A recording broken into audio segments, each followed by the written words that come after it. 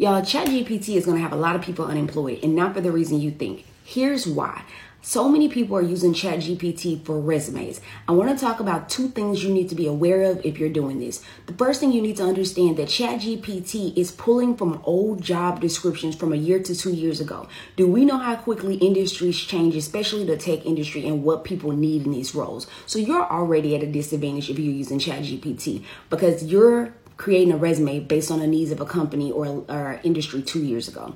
The second thing you need to understand, the quality of your prompts are dictated by your foundational understanding of good resumes. If you don't know the difference between a summary and objective, if you don't know how to make quality bullet points, if you don't understand what should go first and what should go last in terms of sequencing in order to capture your audience attention, all these things are not going to change. So you're going to get a resume, but it's not going to be quality.